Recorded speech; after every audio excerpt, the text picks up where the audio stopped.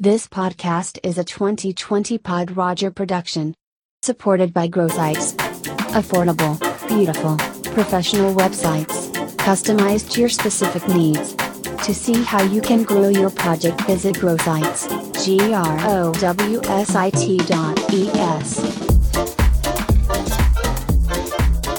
Pod Rogercast, 28th January 2021. Coronavirus, pandemic, coronademic. Talking points. What the actual fuck? What's next? Imagining the future? Homework takes on a new meaning. What's real? What are we thinking? What can we do? Has this been the worst ever social and economic disaster in our lifetimes? Or has it been the squealing brakes we needed to curb our pre-pandemic headlong tunnel vision rush towards, well, where? We haven't really had time to think about that. We've been too busy. And is it unprecedented, or is it just one of the smaller, if not insignificant, health crises in roughly 300,000 years of the human story? The answer is yes, or no, or all of the above. For some it hasn't been so drastic, it's even been interesting, a wake-up call, an eye-opening surprise, intimations of a new world waiting for us. For others, millions, billions of people, this has been dreadful, shocking, crushing. Life was already tough enough, and suddenly the little that they had has been locked down or ripped away, or they're forced to endanger their own lives and others just to survive. And many have seen their businesses, their jobs, their weddings and funerals, without warning, abruptly disappear into a ruthless black hole. For some luckier ones, it has just been a horror show of seemingly interminable boredom and alcohol, doing the same bloody things or nothing, day after Blur's Day.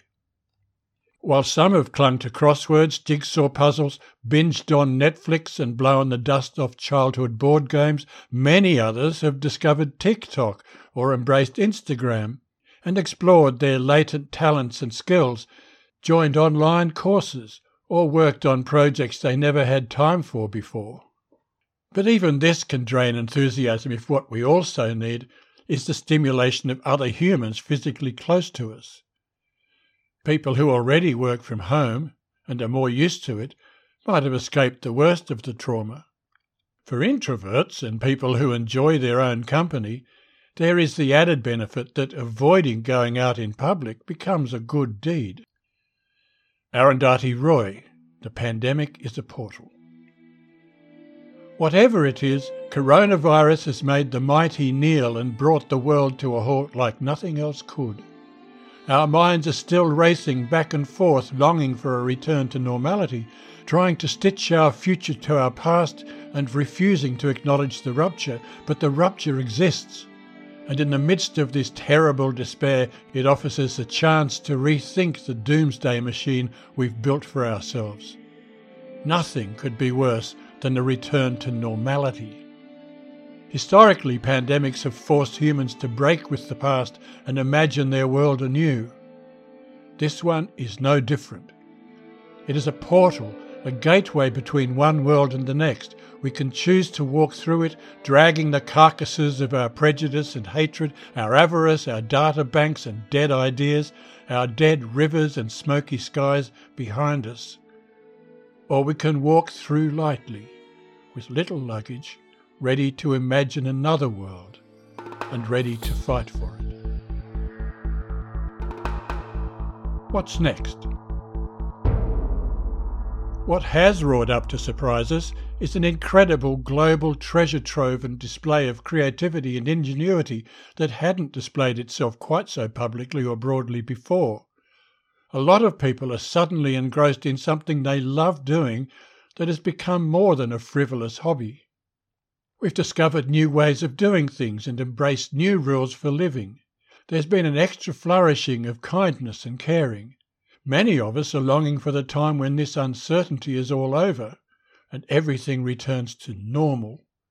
What the politicians are falling over each other to call the other side of this, as if we're going through a tunnel that doubles back on itself and will pop out the other end into an unchanged world. But it won't work like that. We're already creating a new world with novel expectations. Many of us are praying that we never go back to that pre-2020 normal, because returning to those days would be to endorse the negatives and stress of that time, abandoning so much of value we're freshly learning. It would be like resigning to the hopelessness, like embracing our abuser. What before we'd considered normal isn't normal in the history of humanity, not in the history of science or technology, not even in the stagnant history of politics. What we called normal before this time wasn't normal as recently as 20 or so years ago. The world of 2020 is not at all the same as the world of 2000, and it's starkly different from the world of 1980. Millennials were born in the dark ages, many before the internet and smartphones, which rule our lives today. Everything is always changing in the subtle blink of a historical eye. It morphs subliminally as we watch, but don't notice. And it sneaks up on us so surreptitiously that it feels as if things have always been this way.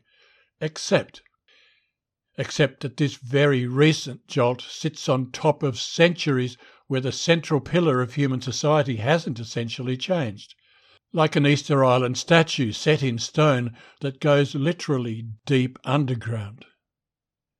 This central pillar of modern society in effectively all cultures and all politics is the gaslighting coercion and commodification of humans by the wealthy and powerful in relentless pursuit and protection of power and wealth. While everything else is always changing, the underpinning fundamental principles of political philosophy change glacially. Most politicians and their parties almost anywhere in the world still wade up to their armpits through the foul morass of opportunist cronyism, still harvest the noxious sludge of the distant past, still head down trying to navigate with stained, fading, tattered and obsolete maps the quagmire of ancient myths of crumbled worlds millennia ago. Still shadowing the spectral call of long-dead heroes buried in dark ages or in the more recent beige years of hopelessness and resignation imposed upon us for a quarter century by Ming the Grim, still desperate to claw up and restore a long-vanished and fictitious world of fairy-tale childhoods, still hawking concepts that decomposed centuries before they were born. While the horse and buggy politics of early Australia, forever ago it seems, were often steeped in inequality, prejudice and discrimination, at least some few of those early Federalists were people who had achieved something in their own right before they became members of Parliament. People of principle who had a sense of service, social conscience, morality and fairness, and worked for the good of the country. They fought for the people, for a basic wage, fair working hours, a national broadcaster and an equitable health service, and if they were found breaking the rules, they resigned. It has not lately been like this, as you know. Normal in the 21st century has been the seats of Parliament on both sides filled, when they are filled, with the polished arses of chancers, grifters, opportunists and carpetbaggers, arrogant, self-impressed, self-congratulatory, amoral, branch-stacking careerist apparatchiks, without principles, conscience or ethics, with limited experience, no understanding of the complexity of the real world, empty of any sense of service or what service even means, oozing with greed for power and money, uninterested in the good of the country and its people, willing to lie and cheat in order merely to win and enrich their mates. And amongst them are more than the country's share of racists, fruitcakes, conspiracists, conspirators and clowns. As American Professor Heather Cox Richardson puts it, Politicians create their own reality for the end that they will be able to continue to stay in power come hell or high water, and will do anything it takes to make sure that this government, USA, continues to be responsible only to a very, very small elite in society. So, winning at some dick-measuring game, the game of staying in power, for the sake only of staying in power, without regard to the actual issues and potentially destructive outcomes of the game, or of the effects on the country, its people, or their future, this is what politicians all around the world think and have long thought is normal and appropriate. Of course, it's despicable, and we all despise them for it.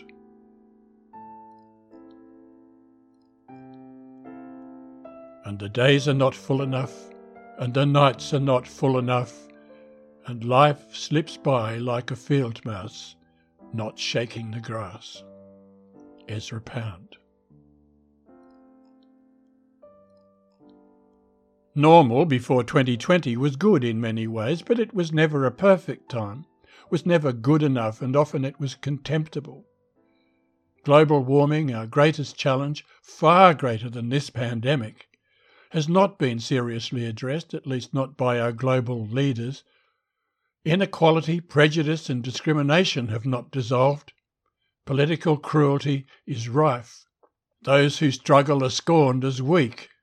Unemployment is cast as a moral issue, portraying the almost universally unwillingly unemployed as bludgers, when the fact is it's an economic issue and tool linked to inflation and party politics. If we settle again for the political and economic slop and mush we know it has been, all our suffering and our admirable communal discipline and sacrifice through 2020 and now 2021 will have been for nothing. If we ignore the gift of this pandemic, the opportunity, if we fail to take personal ownership of our society and the quality of our lives, that will be a choice we have collectively made, and we will each own the responsibility for it. Too much about the COVID world has changed for us to want to reboot the past, but a new normal will not be an improvement unless we keep reminding ourselves of what we have been taught here and the visions of the future we're already imagining. We've had the opportunity to take a stark, honest look at the way we've actually been living. In the gift of this frozen moment, we've seen through the deception of the cultural illusions and delusions we've been wrapped in for so long. Our suspended lives are an opportunity to choose who and how we really want to be, and what is truly possible in life. The power elite will try to convince us to return to a past they already royally buggered up, in the case of many priests literally. We know we can't trust them. In a private, wine-glazed moment, they would admit that lying to us is in the core of their craft. We can't live into a new future by relying on them, or anything they say, when everything they think they know, or want us to believe, was dredged up from the fossilised past. Imagining the future. Steve Jobs. Life can be much broader once you discover one simple fact, and that is everything around you that you call life was made up by people that were no smarter than you, and you can change it, you can influence it, you can build your own things that other people can use. The minute that you understand that you can poke life and actually something will, if you push in, something will pop out the other side, that you can change it, you can mould it.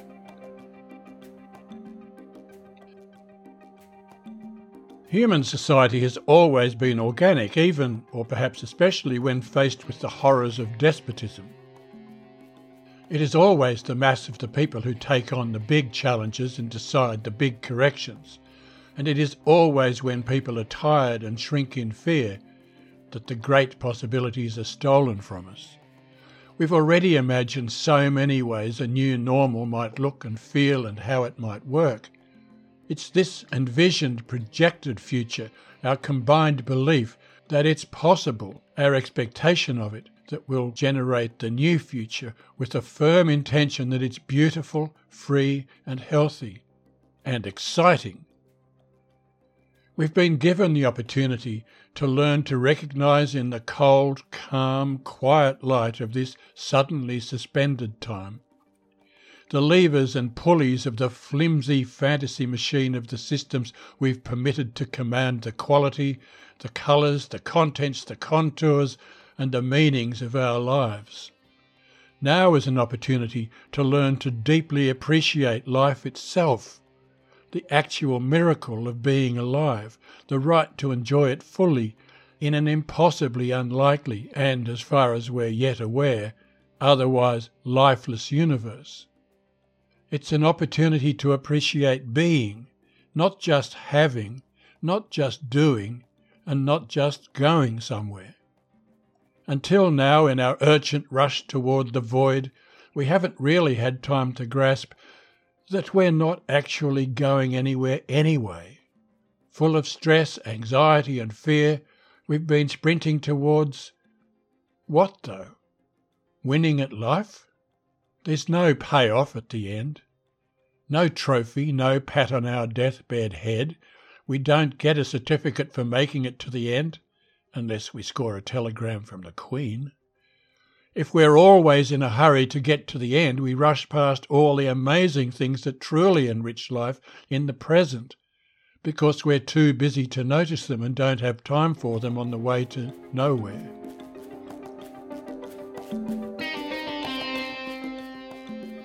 Eckhart Tolle. What will be left of all the fearing and wanting associated with your problematic life situation that every day takes up most of your attention? A dash, 1 or 2 inches long, between the date of birth and date of death on your gravestone. What will be left? Yes, in that brief dash will be the fear, all the hatred and all the good we failed to do, but also in that simple hyphen will be all the good we did do, the love we gave, our positive influence, the lessons we learnt and taught, how we lifted others up, the difference we made in the world, how we helped to protect the world, improve the world, create new ideas for the world. The money we made and the stuff we owned will not be engraved in stone. What will be left of value in the living world? Our kindness, our wisdom, the love we shared and received, the joy we gave to others, and the joy we found for ourselves. These things will continue on in the eternal present. We don't win at life, we win in life. The whole of life is in each moment of life itself. What if we were to spend our infinitely precious time here and now appreciating the juicy, exciting, amazing, exuberant cornucopia of the present? What if we play in it, experience it, embrace it, grasp and suck and swallow it in the present? And what if we do all that with feral enthusiasm, or in meditative stillness, luxuriously bathe in it right now? Yes, we can sit with our back to this moment, nostalgically yearning for the past, but the past is just a sketchy memory we experience in the present. We can enjoy good memories and be grateful for them in the present. We can understand that whatever our bad memories, they're not real. They're just imperfect recollections we experience in the present. We can thank them for the learning and smooth their pillow. They have no real claws. They can't hurt us in the present without our permission. Yes, we can scream forward with our head in the future, trying to reach it before it arrives, or we can savour the joy and the miracle of right now, because the future, inexorably and without our help, will come in its own time. In the present, we can enjoy the possibilities of the future. And when it arrives, we can appreciate its reality. We'll recognise the future when it comes. It will be called the present. Many things have emerged during this lockdown, some of them upsetting, but also good has emerged because of our shared experience. There's been an increase in generosity, a stronger sense of local and global community. Complete strangers wave to each other, chat to each other more than they did before. We see it in people from all over the world joining together in creative activities, remotely making music, performing plays. Even dressing up to put out the bins has created an international community of over 1 million people. Community is the core to being human. We are social animals. We need each other. We're incomplete without others. That's hardwired. We need connection, whether we're introverts or extroverts. We need that real warm sense of personal connection and belonging to a community.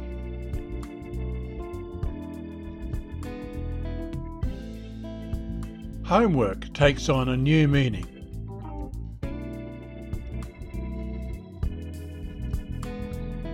In 2020, we've discovered or rediscovered from the cottage industries of the pre-industrial era that employees can work perfectly well from home and be productive and collaborative without being micromanaged. One of Sir Roger's acquaintances reckons the data show an increase in productivity of 25% amongst those working from home.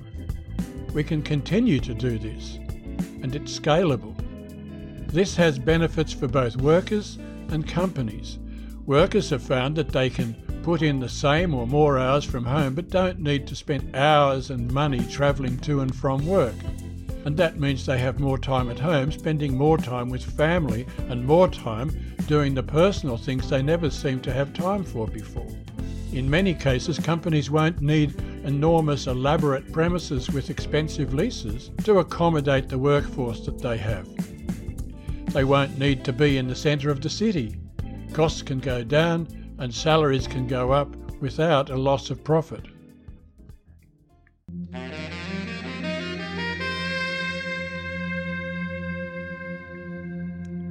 What's real?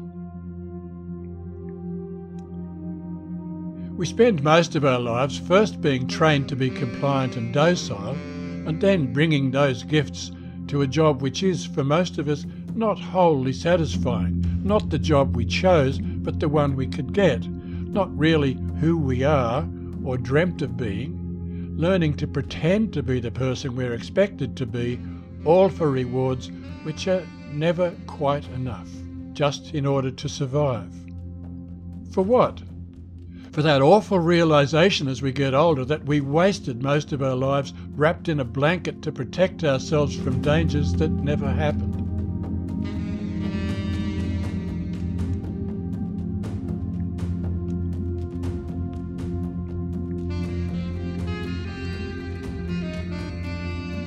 Richard II, Act 5, Scene 5. So it is in the music of men's lives, and here I have the daintiness of ear to check time broke in a disordered string, but for the concord of my state and time had not an ear to hear my true time broke. I wasted time, and now doth time waste me.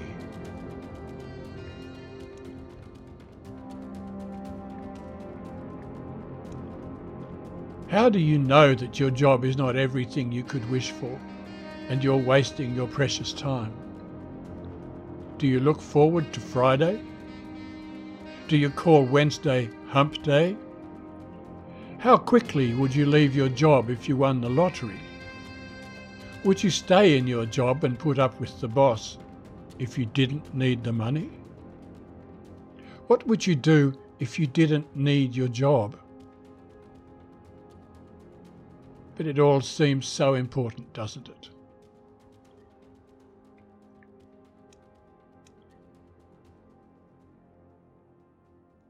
What are we thinking? Far out in the uncharted waters of the unfashionable end of the western spiral arm of the galaxy lies a small, unregarded yellow sun. Orbiting this at a distance of roughly 92 million miles is an utterly insignificant little blue-green planet.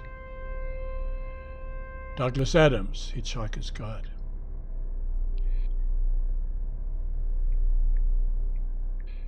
Despite our unremarkable, humble neighbourhood, we are extraordinary. We are entities with minds the size of the universe, literally. We are the universe. We are the universe conscious of itself, probably for the first time in its 13.7 billion years. We extraordinary beings full of thoughts, emotions, imagination, stories, creativity, wonder, are the only beings aware of their mortality and the mortality of the universe itself. Yet we willingly surrender our too brief and finite lives, our gifts, our dreams, the miracle of our minds. Gaslighted by the greedy, we surrender to a dispassionate system fabricated by them to serve their own ends, to an artificial and deeply dysfunctional construct called the economy, and most of us to a suffocating story of compliance and conformity and the safe, orthodox, mediocre life. Religion has a lot to answer for.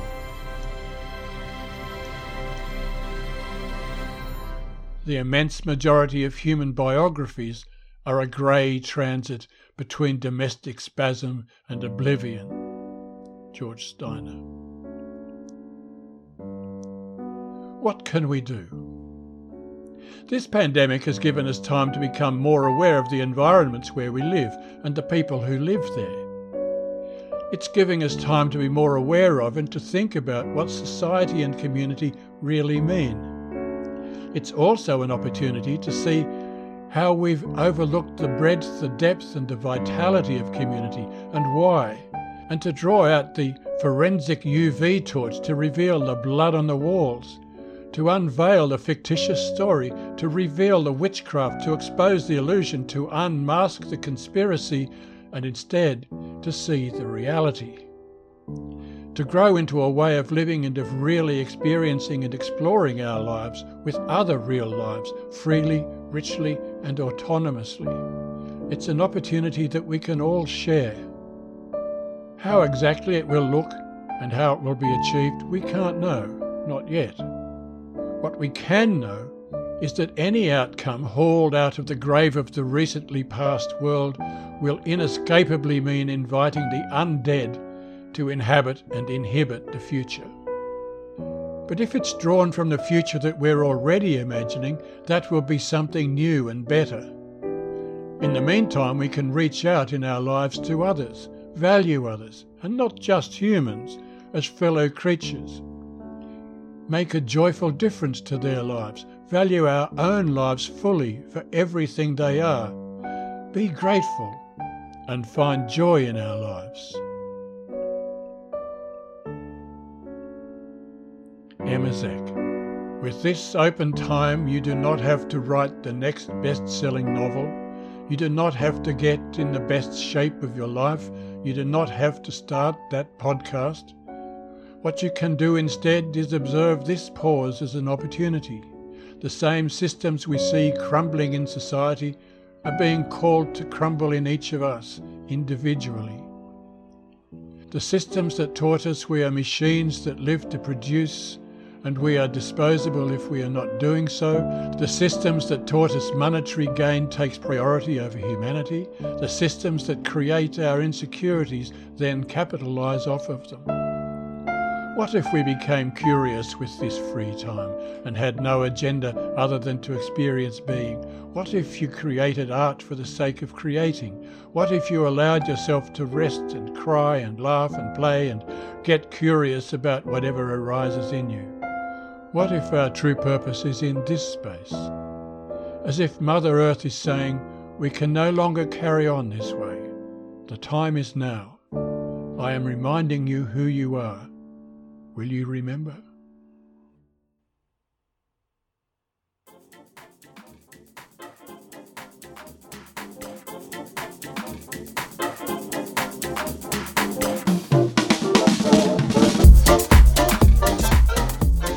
This podcast is a 2020 Pod Roger production.